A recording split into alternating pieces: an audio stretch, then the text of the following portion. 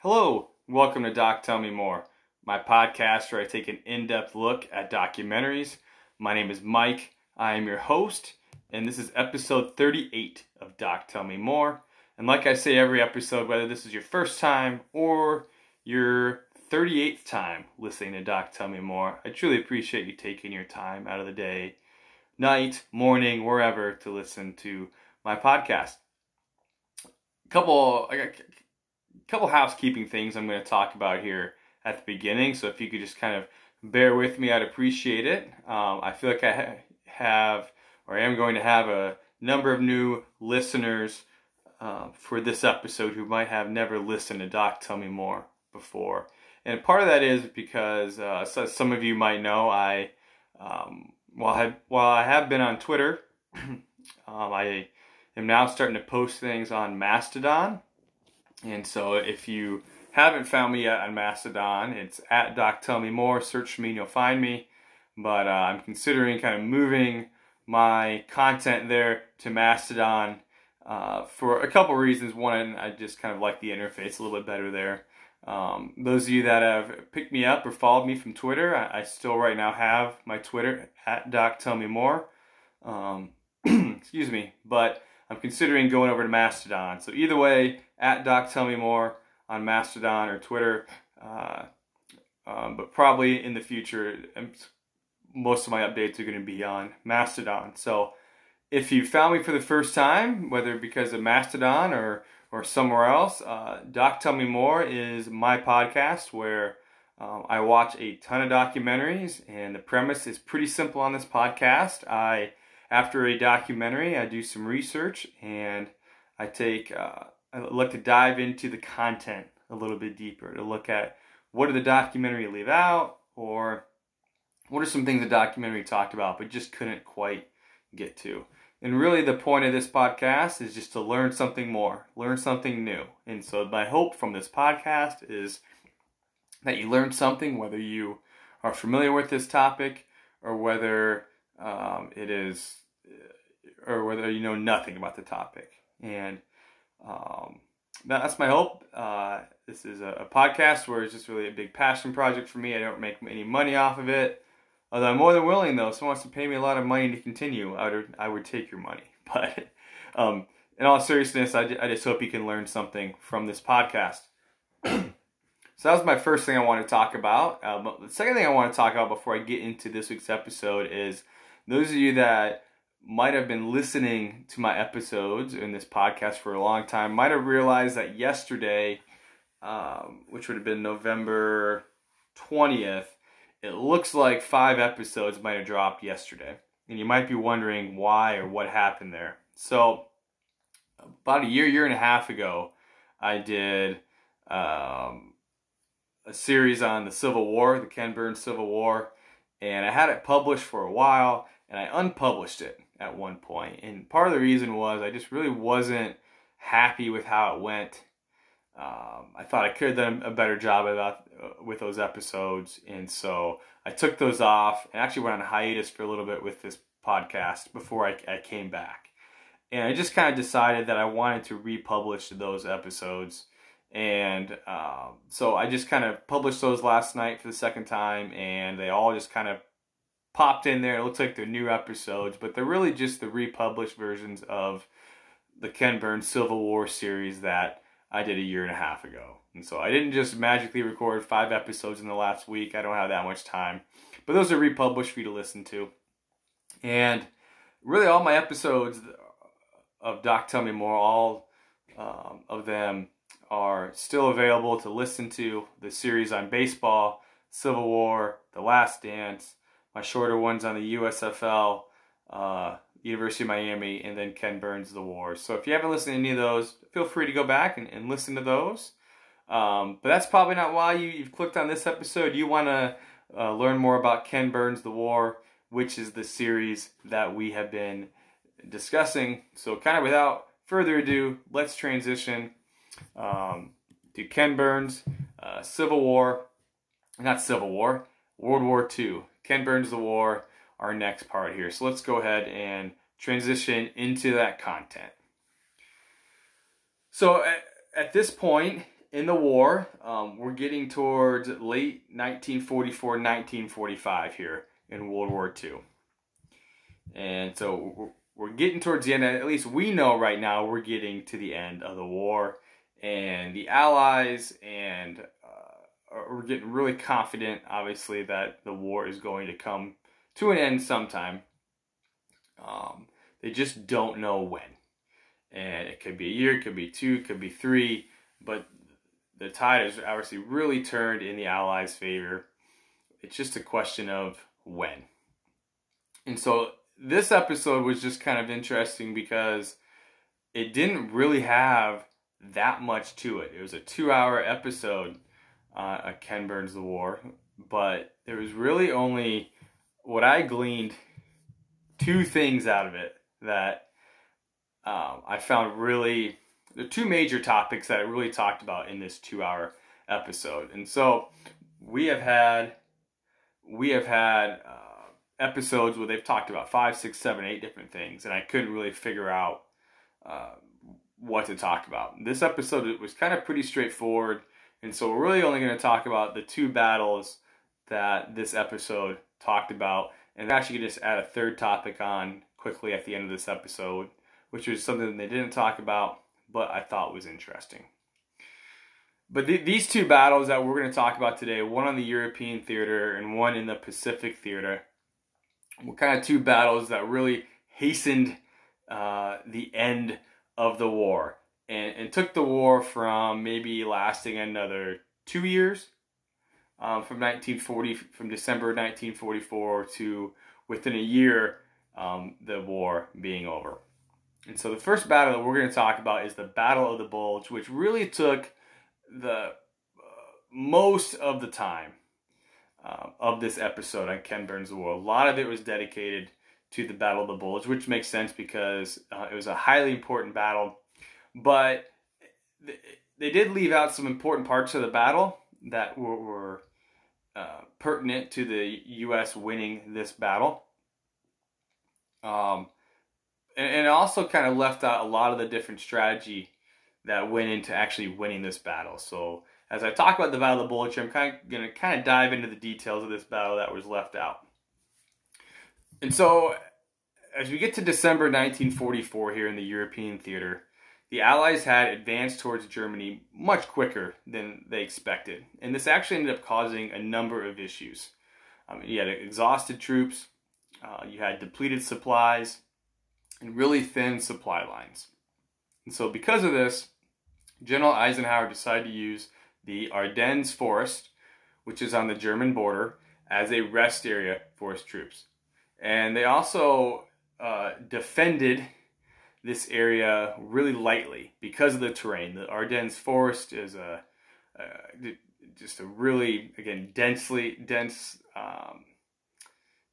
area with a lot of woods, with rough roads.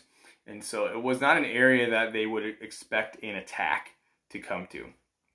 And so they pretty much put troops in the Ardennes Forest to rest from the battles they'd just been in, or to train new troops. And it was such a light atmosphere, they actually brought in celebrities, Hollywood celebrities in, to entertain the troops. So really at this point, there's a lot of complacency kind of at this part of the front in the European theater. The winter was in full gear too, and so because of the weather, the U.S. was not expecting a German attack at all. And in some areas, there was actually only 1 person every 300 feet, so it's a very thin line. The Allies assumed the Germans are unable to have any major offensive operations, and this kind of left them vulnerable to an attack. Now, the German situation was really poor. I mean, obviously, we've kind of talked about in the previous episodes on the different battles that they'd gotten steadily pushed back towards Europe since Normandy in June. And we talked about the Battle of Aachen in the last episode, which was the first German city that was captured by the Allies. So you had the Allies coming in from the west, or at least the Western Allies of Britain, France, the U.S., and on the east, you had the Soviets closing in. Most of France, Belgium, Luxembourg has been liberated as well. But despite all this, Hitler felt that he could mount one more offensive against the Allies in the West in the hopes of improving their negotiating position. That he could have one big offensive, he could break through the lines and maybe even break through and separate the British and the Americans to negotiate a better peace. Because if you remember, the Allies have told the Germans that in order to surrender, it has to be an unconditional surrender. So Hitler was hoping that maybe one giant victory in Europe and in a battle could maybe get better terms for Germany.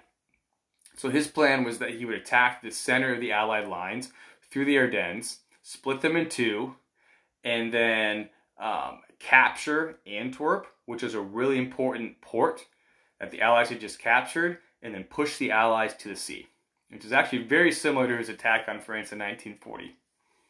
Antwerp would give them a major supply port, it would give them fuel, and then if this was successful, he could then focus his attention on the Eastern Front against the Soviets. Now, his generals disagreed with this plan because they just expected it to fail. But they also understood that just fighting on the defensive wouldn't work either. I mean, eventually, if they just stayed on the defensive in Germany, they'd be conquered. So they presented an alternative plan to him, which he turned down. And so Hitler decided to kind of go on with his attack. And at this time as well, he was actually pretty drugged up. He was becoming really paranoid with drug use. There was a huge physical and mental strain on him. People said that even though he was 55, he looked like he was in his 80s. So, even though this was a risky plan, a plan his generals felt would fail, he decided to go through with it. And on top of that, his generals were scared of being disloyal to him after the July 20 plot, the plot we talked about last episode where he had an attempt on his life. And so they decided to let the offensive go on. Now, in order for the attack to be successful, it needed a few things. Number one, it needed to be a complete surprise. And number two, they needed to move rapidly. It had to occur in poor weather. That was a big thing for his offensive, the Ardennes offensive as it became called, to succeed. Because if it was cloudy, then it would limit the Allied air superiority. And then they also needed to capture Allied supplies for fuel. So if any of those things didn't happen, if it wasn't a surprise, if they moved too slowly, if it was good weather, or they couldn't capture fuel, it wouldn't work. And that was why the generals really were against it, because it was just so risky. So the Germans had 4 armies at their disposal, and it included many conscripted soldiers, anywhere from 16 to 60. There was only, at the same time, on the other end with the United States, there was only 4 infantry in the Ardennes on an 80-mile front. Like I said, there was like 1 person every 300 feet in some spots. On top of that, this was like one of the worst winters that people could remember. The average maximum temperature, not the average temperature, the average maximum temperature was 0 degrees at this time. And during this battle, actually, it was so cold, many people froze to death or lost hands, feet, or toes. So it's kind of with this this background here, this war situation, that Germany decides to attack through the Ardennes, mass their infantry, mass their soldiers, and just go straight through the Ardennes and try to attack and take Antwerp. And so the battle begins on December 16th, 1944. They started it with a military bombardment across the Allied front, and the Germans achieved total tactical surprise. Okay, so that worked. The Americans were caught completely off guard, but fierce resistance actually slowed the Germans down, and they were not able to move as fast as they wanted. So that was one of the things that ended up not working. They didn't get to go as fast as they wanted. Now, it took actually 10 hours for the American high commanders to hear about the attack. Omar Bradley was in Paris, actually meeting with Eisenhower. And initially, Bradley thinks it is just a minor attack, but Eisenhower realizes it's probably a major offensive because the Germans wouldn't waste troops on a minor attack. So then they're scrambling to try to push back this attack. And this attack really actually happened in 3 different attacks. And this was not mentioned really in the documentary. You had a northern attack, you had a central attack, and then you had a southern attack. And so the northern attack, the goal was Antwerp. I talked about that. And the goal was to capture Antwerp by the 4th day. So by the 4th day, they were hoping to capture Antwerp. Now this attack, the northern attack, would eventually be known as the Battle of Elsenborn Ridge. Now Elsenborn Ridge, which is about 2,000 feet high, it was just east of Elsenborn, Belgium. Now the Germans needed to seize this ridge in order to control the roads and supply lines so they could march to Antwerp. So if they could not capture this ridge, they wouldn't capture Antwerp, which they couldn't capture Antwerp, then this whole attack would fail. So because of the importance of the attack, this attack had the best and most elite troops, and they had priority with supplies. You had the 6th Panzer Army, and they had 4 Panzer divisions and 5 infantry divisions. They're led by Joachim Peiper. Now they only had fuel for about 90 to 100 miles, which wasn't enough to reach Antwerp, so they had to capture fuel. It's kind of a gutsy attack. Hey, you need to go capture a city which you don't have enough fuel for. Anyways, Hitler did it. Now you had 2 divisions of the U.S. Army placed to hold Elsenborn Ridge. You had the 99th and the 2nd Divisions. Now the 99th was placed actually in the Ardennes because they thought they would not see a battle. So you had a division here that was completely not ready for this attack. Now because of the fierce resistance though, Peiper had to be rerouted. The resistance was tough enough that there was one 18-man platoon from the 99th Division that held up 500 German paratroopers for 20 hours, and they caused 92 casualties before being captured. Now, every member of that platoon ended up being decorated, and so it ended up becoming the most highly decorated platoon of World War II. And this was kind of significant because the 99th Division actually hadn't fired weapons in combat before this attack. So they acquitted themselves really well. Now, north of the ridge was a town which the Germans tried to take. They were repulsed. They attempted a nighttime drop of paratroopers near Malmedy, but that was a failure due to the inexperience and bad weather.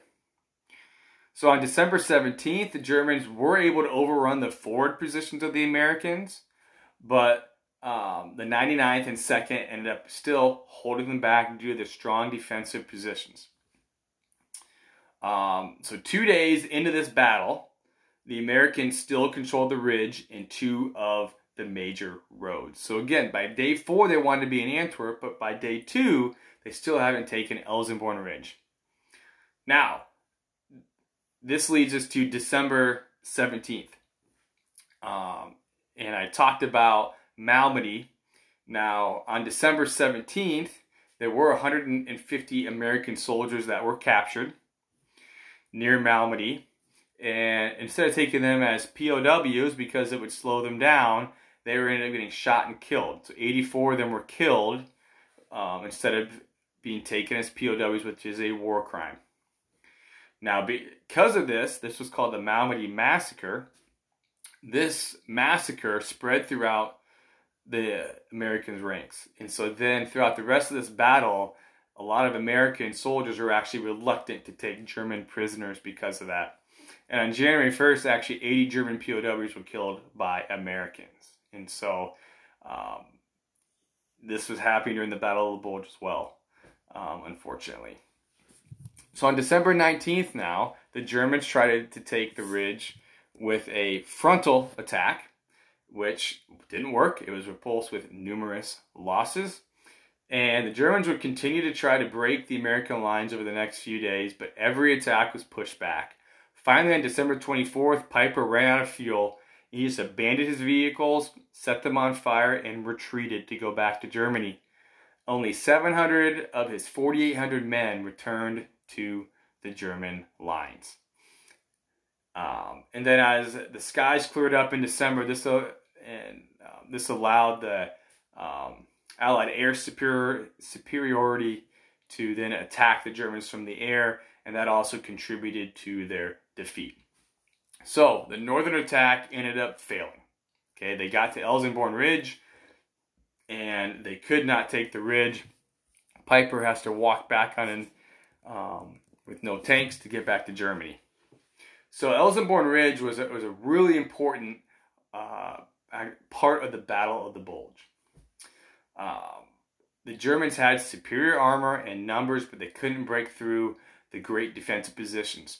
And this was actually the only sector of the Battle of the Bulge where the Germans did not advance, this northern part. Ironically, though, this part of the Battle of the Bulge isn't as publicly remembered. There's other parts of this battle, we're going to talk about Bastogne later on, that is most remembered from the Battle of the Bulge. But Elsenborn Ridge is actually considered by some historians as the decisive moment of the Ardennes campaign of the Battle of the Bulge. The Germans had advanced rapidly through the Ardennes in 1940, but they could not repeat that in 1944. And they didn't talk about Elsenborn Ridge in the documentary, actually, which was too bad because this was really important. There was 5,000 U.S. casualties at this part of the attack. There's about 30,000 casualties in the Germans. The 99th was outnumbered 5-1, but they inflicted 18-1 casualties at this part of the battle. 6 soldiers were awarded the Medal of Honor, 3 after their death. So the northern attack failed. That leads us to the second attack, the central attack, which was, the goal was Brussels, which is just south of Antwerp. The central attack was done by the 5th Panzer Division, which was not as well equipped as the 6th Panzer Division, but they had strong leadership, and they went against the 28th and the 106th. And the central attack is known for the Battle of St. Vith, and the town of St. Vith was a critical junction that the Germans hoped to capture by December 17th. Now, their initial bombardment did not really affect St. Vith, but the attack did take the Americans by surprise, and they were eventually surrounded, and the town was evacuated on December 21st. And then some U.S. troops were then able to retreat into defensive positions in hopes to slow the German advance as they retreated back to the next town. There were 7,000 soldiers, though, that were forced to surrender, which was the biggest defeat by the U.S. in the European theater. However, despite this setback, the Germans had hoped to take St. Vith by the 17th, but they weren't able to take it until the 21st. And the extra 4 days it took to take the town damaged the ability of the German offensive in the Ardennes to succeed. Again, remember that one of the key important factors of the Battle of the Bulge, or the Ardennes offensive, to succeed was it had to advance rapidly. And we've already seen in the north they couldn't advance. In the central, it took longer than they hoped. So the central attack was more successful, but again, by December 24th, they were still stopped short of the Meuse River.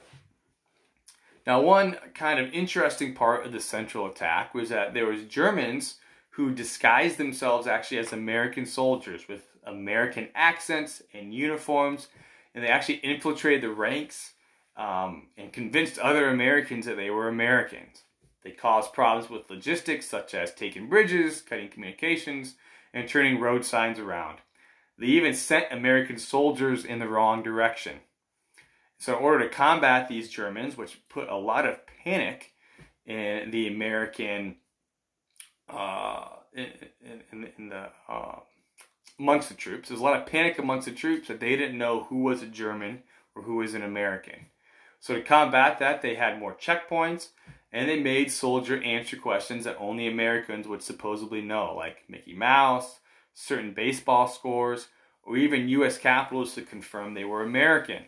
This became a problem, though, when American soldiers didn't know some of the capitals. General Omar Bradley was actually detained when he gave Springfield as the correct capital of Illinois, but a soldier thought it was Chicago. Eventually, to solve this problem, they brought in black soldiers because obviously the Germans didn't have black soldiers. So that was an easy way to defeat the Germans being disguised. So yeah, it wasn't necessarily a huge deciding factor in the battle, but it was a part of the battle that really scared a lot of the American planners. So let's talk about the last attack here of the Ardennes offensive, and that is the southern attack. And the goal of this attack was just to protect the flanks. On the southern part, the Germans were able to make steady progress, taking towns and strongholds, but again, the resistance of the Americans slowed them down significantly, which delayed their timetable. And when Eisenhower realized that this was a major offensive that I talked about earlier, he ended up sending 250,000 soldiers as reinforcements, and that continued to help slow the Germans down. Now, by December 19th, the Germans had reached Bastogne and cut it off by the 20th. Now, Bastogne was chosen as the best place of resistance for the Allies, and ended up being Hitler's most important objective if they couldn't take Antwerp. And the reason for that is because there are 7 roads in the Ardennes that converged in Bastogne. So the Germans needed to take it. So if the Americans could hold on to it, the German attack here would fail. And really, when people think about the Battle of the Bulge, the Siege of Bastogne is what the Battle of the Bulge is most famous for. And partly it's because it got the most coverage at the time. And this is what a lot of the documentary was spent on when talking about this battle. So Bastogne was protected by the 101st Airborne, which had served at Normandy. It was the main U.S. force holding Bastogne and consisted of 11,000 men. Like I said, Bastogne was surrounded by the Germans, and the U.S. was outnumbered 5-1. And on top of that, they didn't have enough gear, didn't have enough food. They didn't have cold weather gear as well. And so it was just a really tough, situation for the Americans. And they could not be resupplied for a while because the weather was cloudy. So really, what it took to hold Bastogne, it was just determination. They didn't have the supplies, they were outmanned, but they knew they needed to hold Bastogne. So on the 22nd, a German commander sent a message to the Americans. He approached the American lines under a white flag, and he said the only way for the U.S. forces to survive was to surrender. And the U.S. commander replied, "Nuts," which was interpreted to the Germans as "go to hell," essentially. And so the Germans then decided to attack Bastogne to try to crush the Americans. But they made a tactical error. Instead of having one simultaneous attack, the Germans tried assaulting several individual locations, which ended up being repulsed. And then finally on December 26, George Patton, who had been sent by Eisenhower to relieve Bastogne, ended up reaching Bastogne, breaking the encirclement, and really relieving the 101st Airborne. As I mentioned earlier, by the end of December, the skies cleared, and this allowed the Allies to attack the Germans from the air, but also to drop supplies and reinforce Bastogne. And then again, eventually the Germans slowed. They outran the supply lines. They had a lack of supplies. They ran out of fuel. Everything came to a halt. And so the Allies then started a counter-offensive, and by 6 weeks they regained all the ground they lost. And so this grand offensive, a kind of a last-ditch effort by Hitler, failed. It failed obviously because of the great American resistance, which slowed the offensive down. The Germans' lack of supplies hurt them, and also the weather, while it started off bad, ended up clearing to help the Allies kind of finish the Germans off.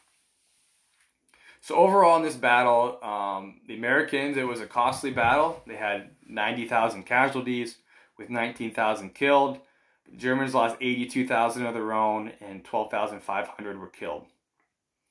So it was an American victory, an Allied victory, because they were able to push the Germans back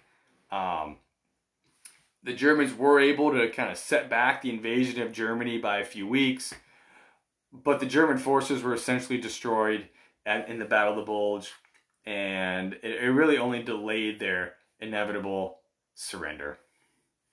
And this was one of the biggest battles on the Western Front. The Battle of the Bulge is actually the second deadliest battle in U.S. history, just behind the Meuse-Argonne offensive in World War I. Now, the Battle of the Bulge actually made the Russian advance quicker from the east, because the Germans pulled some troops from the east for this Battle of the Bulge. And so the Russians were able to advance quicker. Churchill even asked Stalin to start his offensive a week earlier than he planned on, which he did. So really it was just an all-out disaster for the Germans. A couple interesting things about the Battle of the Bulge is, number one, because of shortages in troops, Eisenhower actually integrated the army for the first time. I talked about the black troops earlier, but they were integrated here for this battle, partially. Maybe my favorite anecdote was that after the Battle of the Bulge, and as the Allies moved into Germany and crossed the Rhine, Patton, as he's leading his army across the Rhine, ended up stopping midway and urinating into the river as he crossed, which I think is a pretty BA thing to do. And why not after you're invading a country? So anyways, that is the Battle of the Bulge. Really one of the last really huge important battles in the European theater. And again, it was a gutsy move by Germany to try to not crush the Allies, but try to give them a glimmer of hope. But it was repulsed, and pretty much was the final straw, the final nail that led to their destruction in World War II. So with the European theater firmly in Allies' hands, that takes us to the Pacific theater, and which, as we've talked about in the last couple of episodes, the U.S. has steadily been moving towards the Japanese homelands and for the eventual invasion of the homelands. And and so the Japanese have really been suffering a string of defeats here. And as they settle into 1945 in February, the next target for the Allies is the island of Iwo Jima. Now, Iwo Jima is a volcanic island about 1,200 miles south of Tokyo, and Mount Suribachi is on the island, which is on the southwest part of the island.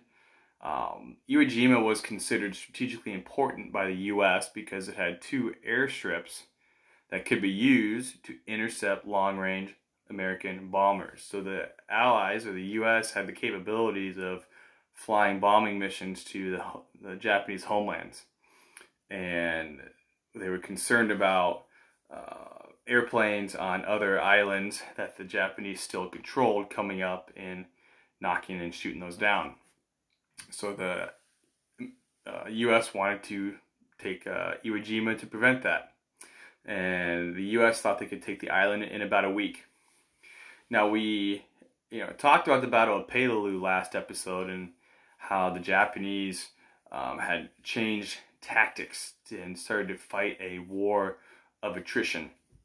Now, despite the fact that Peleliu was an extremely tough island to take, the U.S. still did not understand that the Japanese had changed tactics. The Japanese knew that they could not stop an invasion of Iwo Jima, and so they planned intricate defensive tunnels, again, to make it a war of attrition. They would allow the Allies to land unopposed and then inflict as many casualties as possible. And the hope was that they could make the U.S. realize how much of a fight it would be to eventually take the Japanese mainland, and that they could then negotiate a surrender that wasn't unconditional. So in these two battles that we're talking about today, we talked about the Battle of the Bulge and Iwo Jima.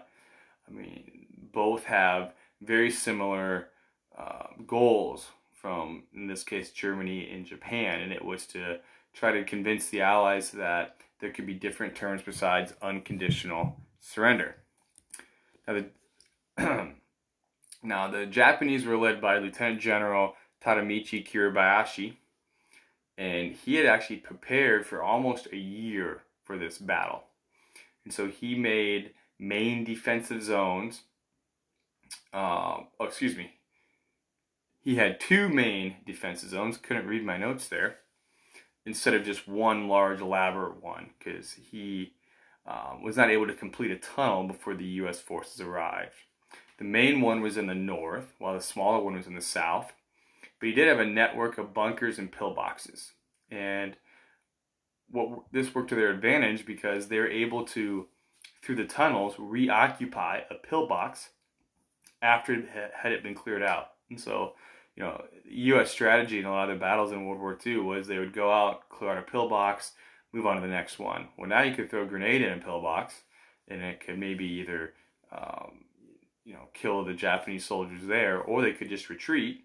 But no matter what happens, whether they've killed the soldiers in there or the soldiers retreated, the Japanese could just use a different tunnel to then reoccupy that pillbox. The Japanese had plenty of food and fuel to hold out. In some areas, they had 3 months of food. And again, there's 11 miles of tunnels on Iwo Jima, some 75 to 90 feet deep. When they had machine guns, artillery, tanks, anti-tank guns, mines, mortars, snipers. Every part of the island was subject to fire, and there was even some kamikazes available. Now, Iwo Jima had the longest and most intense pre-bombardment of the Pacific Theater, 75 straight days. But because of the Japanese defenses were underground, it was pretty much ineffective. And eventually, 110,000 U.S. soldiers, many veterans of Saipan, Tinian, and Peleliu, would land on the island and would go up against 21,000 Japanese defenders. So the U.S. plan was for the two Marine divisions, the 4th and 5th Marine divisions, to land on the beaches. Part of the 5th would go south and capture Mount Suribachi, while the rest would go north and take the airfields. Then there was a 3rd division, called the 3rd Division, 3rd Marine Division, that would stay in reserve. So the Americans landed on February 19th. They were aided by some Navajo Indians, called, again, Wind Talkers. And I think a lot of people know this, is pretty famous, but the U.S. military used the Navajo language as kind of code talking to encode their messages. And it was highly successful because it's pretty much a code you can't crack unless you were a Navajo Indian. And they were considered indispensable to the success of this mission. Now, the beaches were, unbeknownst to the Marines, were volcanic ash, and this caused problems trying to advance and to dig foxholes. The Marines were allowed 1 hour to kind of build up on the beach, soldiers and supplies before the Japanese started firing, and they did that intentionally to create a logjam on the beach. Some of their tunnels had steel doors they could open, fire, and close. And the beach really essentially just became a killing zone and bloody mess. Now, the advancement on the beach was rough and slow, but eventually 2 roads were able to be built for the Marines and equipment was moved, and by midday there were some Marines made it to the first airstrip. The 28th Regiment and the 5th Marines were able to complete their objective of isolating the Japanese forces surrounding Mount Suribachi. So they weren't able to take the mountain, but they were able to cut off those forces from the rest of the island. The other half of the army were not as successful. They reached a spot called the Quarry, and they were hit hard by the Japanese. The 25th Marines had an 83% casualty rate. Just 150 were still fighting out of the 900. So really high casualties. But despite that, by the end of the evening, 30,000 Marines made the landing. Now, pretty much over the next week, the Marines were able to take one of the airfields and reach the other. But again, it was inevitable that the U.S. was going to defeat the Japanese. As I said, the Japanese knew that. It was just about how long it was going to take. Japanese would jump out of tunnels and try to ambush the Marines, or they'd try to yell in English and try to convince them they were a wounded Marine to lure people outside of their defenses and kill them. It pretty much took flamethrowers and grenades to get the Japanese out of tunnels. And most Japanese soldiers fought to the death. And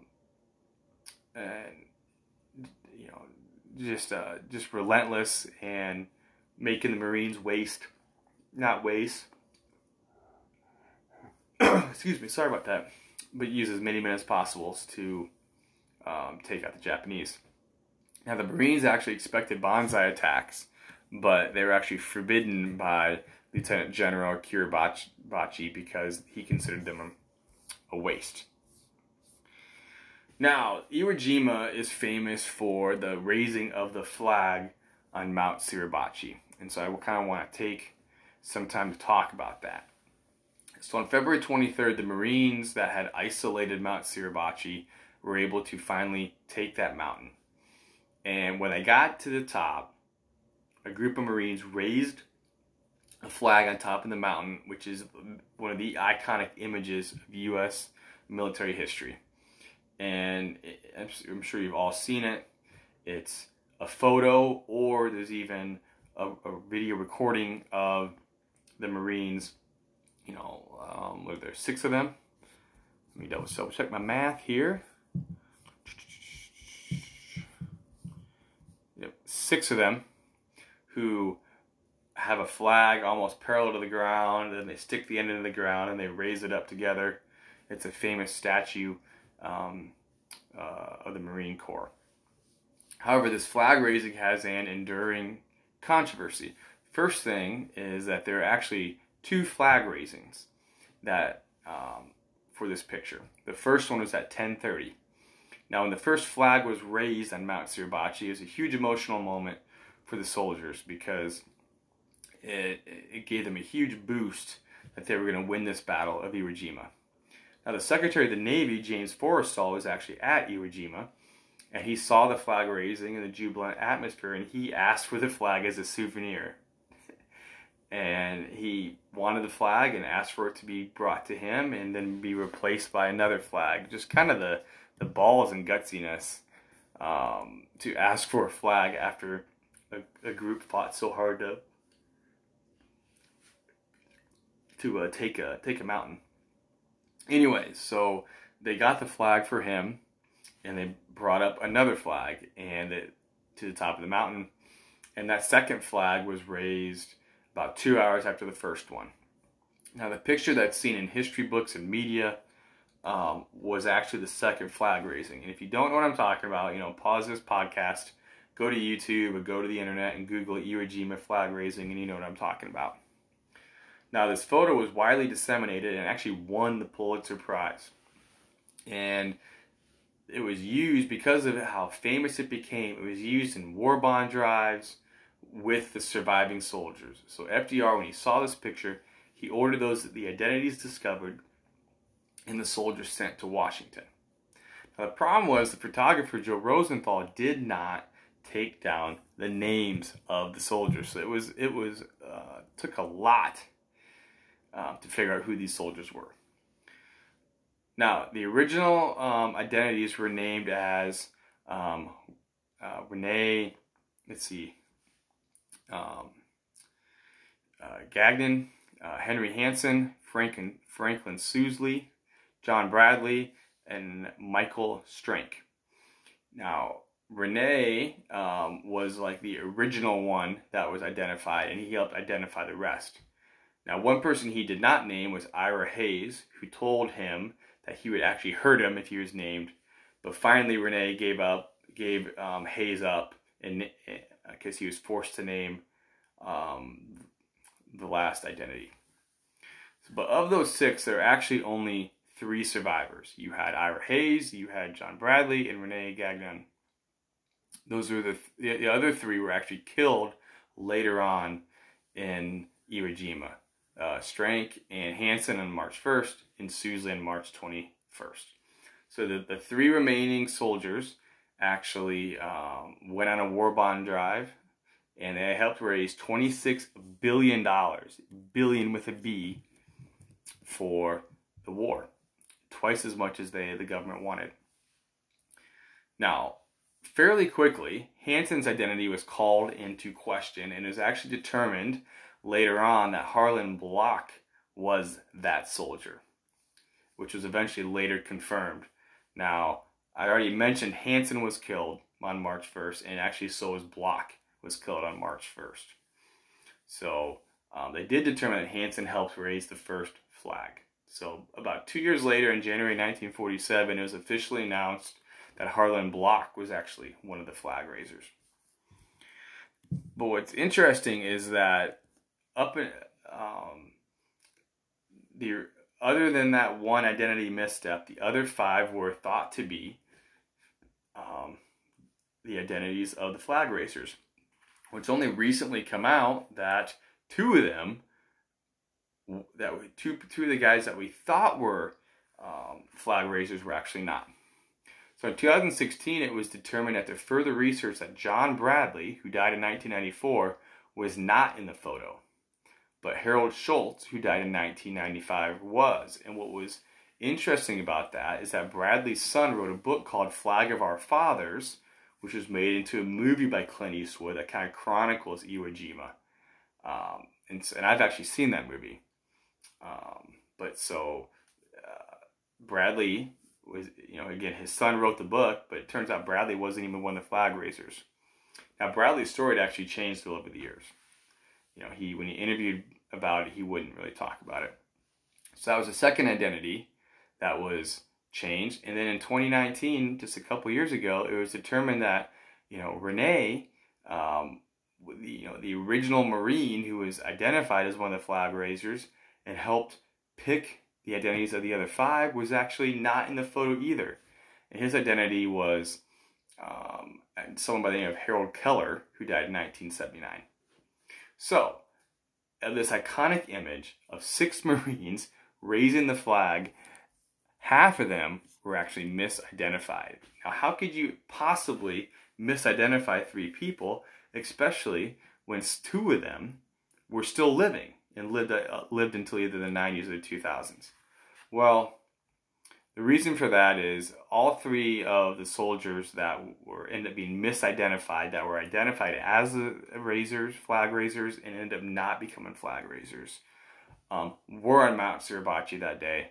A couple of them raised the first flag or lowered the first flag, or helped in some way, shape, or form with the flag raising.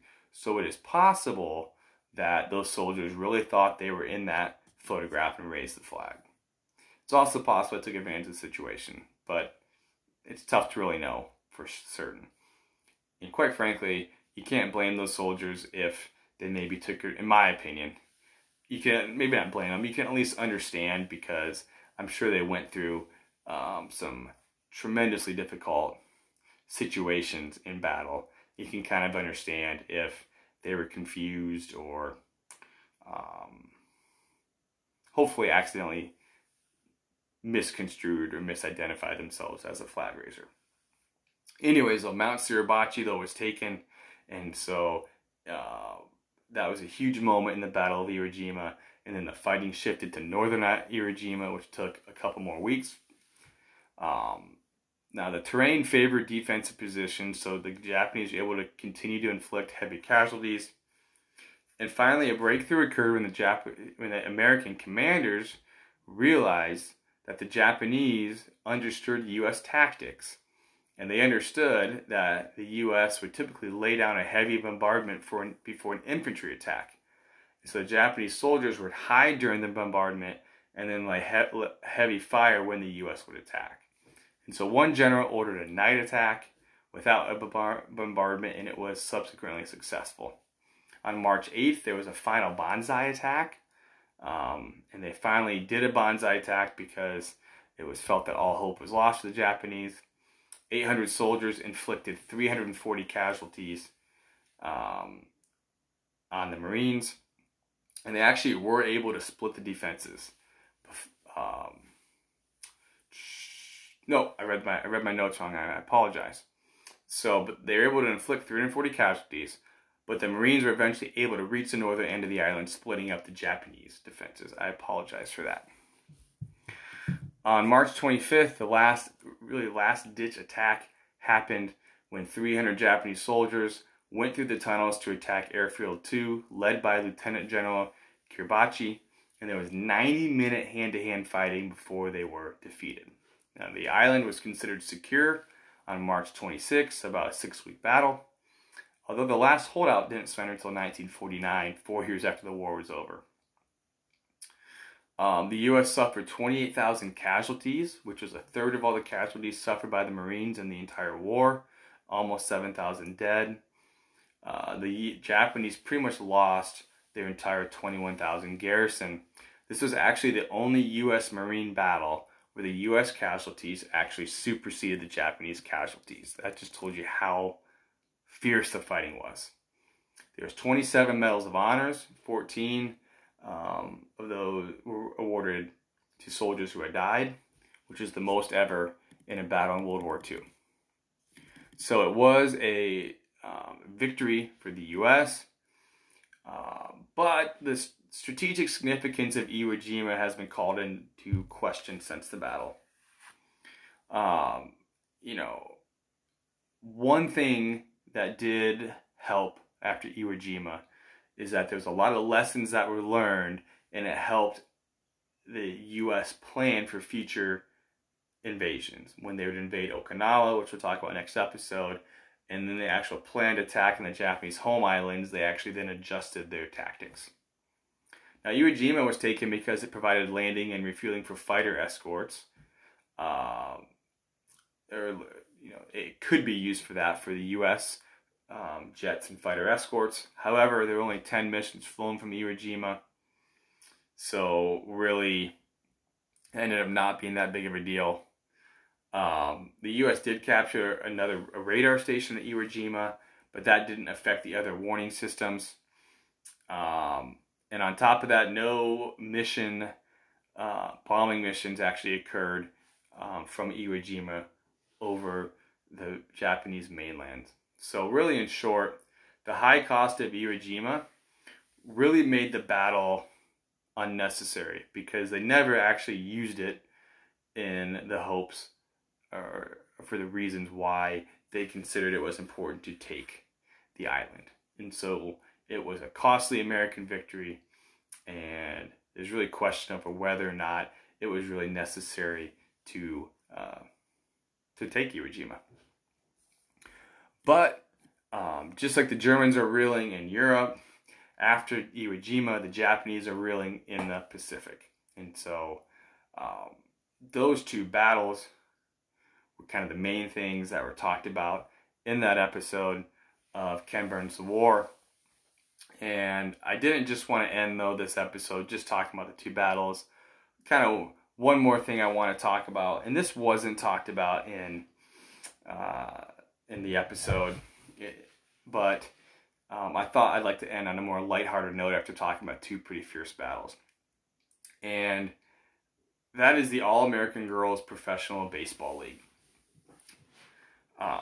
Now, this was famously fictionalized in A League of Their Own, but World War II obviously had an effect on sports. And we talked about that, I think, in my first episode, but I didn't really get a chance to talk about the All-American Girls Professional Baseball League, which started in 1943.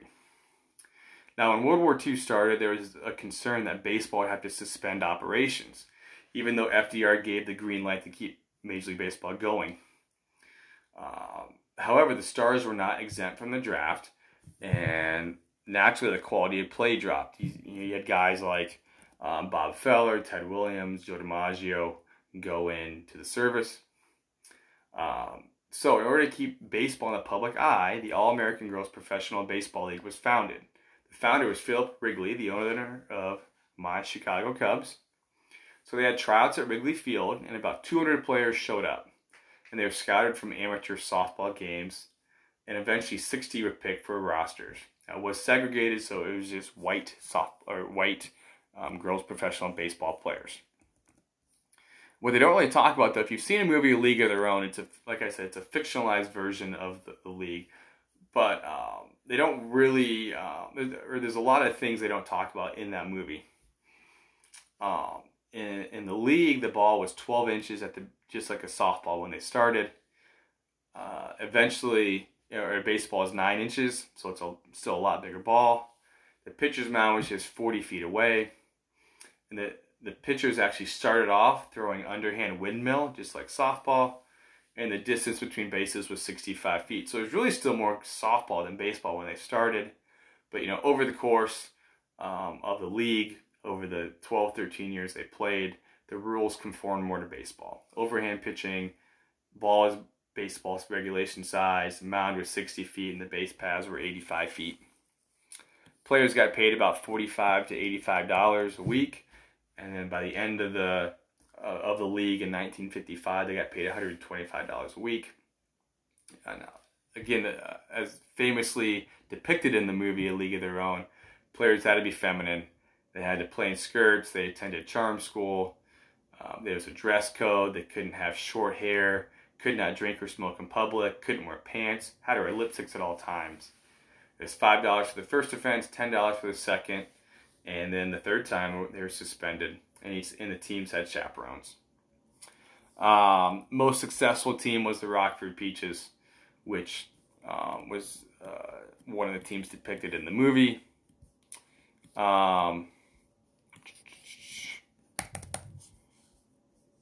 Some of the best players. The all-time wins leader is Helen Nickel at 163 wins and 1,076 Ks. Eleanor Callow was the home run leader with 55 home runs. Something I didn't know about, though, was there's actually a rival professional girls baseball league called the National Girls Baseball League. And that league started a year after the All-American Girls Professional Baseball League. So it was founded in 1944 by Chicago Cardinals owner Charles Bidwell. The Chicago Cardinals were a football team. The second team besides the Bears in Chicago. They moved to St. Louis, and then they are now the Arizona Cardinals. Now, this league was formed in a response to the All-American Girls Professional Baseball League as scouts raided the Chicago Metro Softball League. So they, in turn, turned the Metro League into another pro baseball league. Teams are all based in Chicago, and they actually even outdrew the White Sox for a couple years. They kept the underhand pitch and used a 12-inch ball, and they're integrated and offered higher salaries. And these two leagues kind of fought for a couple of years and kind of raided rosters before they came to an agreement and honored each other's contracts. So I just kind of wanted to talk about that, partly because I just didn't want to talk about two battles and be done with that. But again, just, the World War II affected everyday life and even sports. And even during World War II, people were still trying in these sports, these entertainment industries, to keep their product going. And one way they used it was they had, girls' professional baseball leagues. But the legacy of these leagues is that it showed that, hey, women can not only play sports, but they can attract a following, attract attendance, and could sustain themselves for, in this case, over a decade. And it was really a big movement and moment for young girls, or not young girls, but for girls' athletics. And it certainly would have eventually happened at some point, but World War II actually kind of accelerated that, gave women the opportunity, not just in the workplace, but in sports as well, to show that they deserve the same amount of rights as men do. All right, so I'm pretty much at the end of my episode here.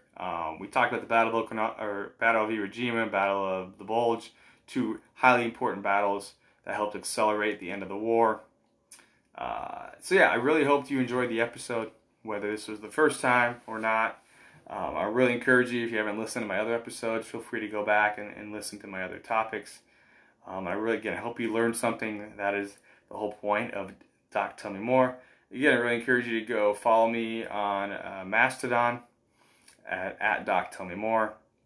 And feel free to follow me, give me a like and engage in, in any commentary. I post a lot of things about related to the different podcast topics. So that'll do it for episode 38 of Doc Tell Me More. We will have one more episode of Ken Burns' The War, and then we will figure out what the next topic will be. So again, thanks for listening, and I'll talk to you later.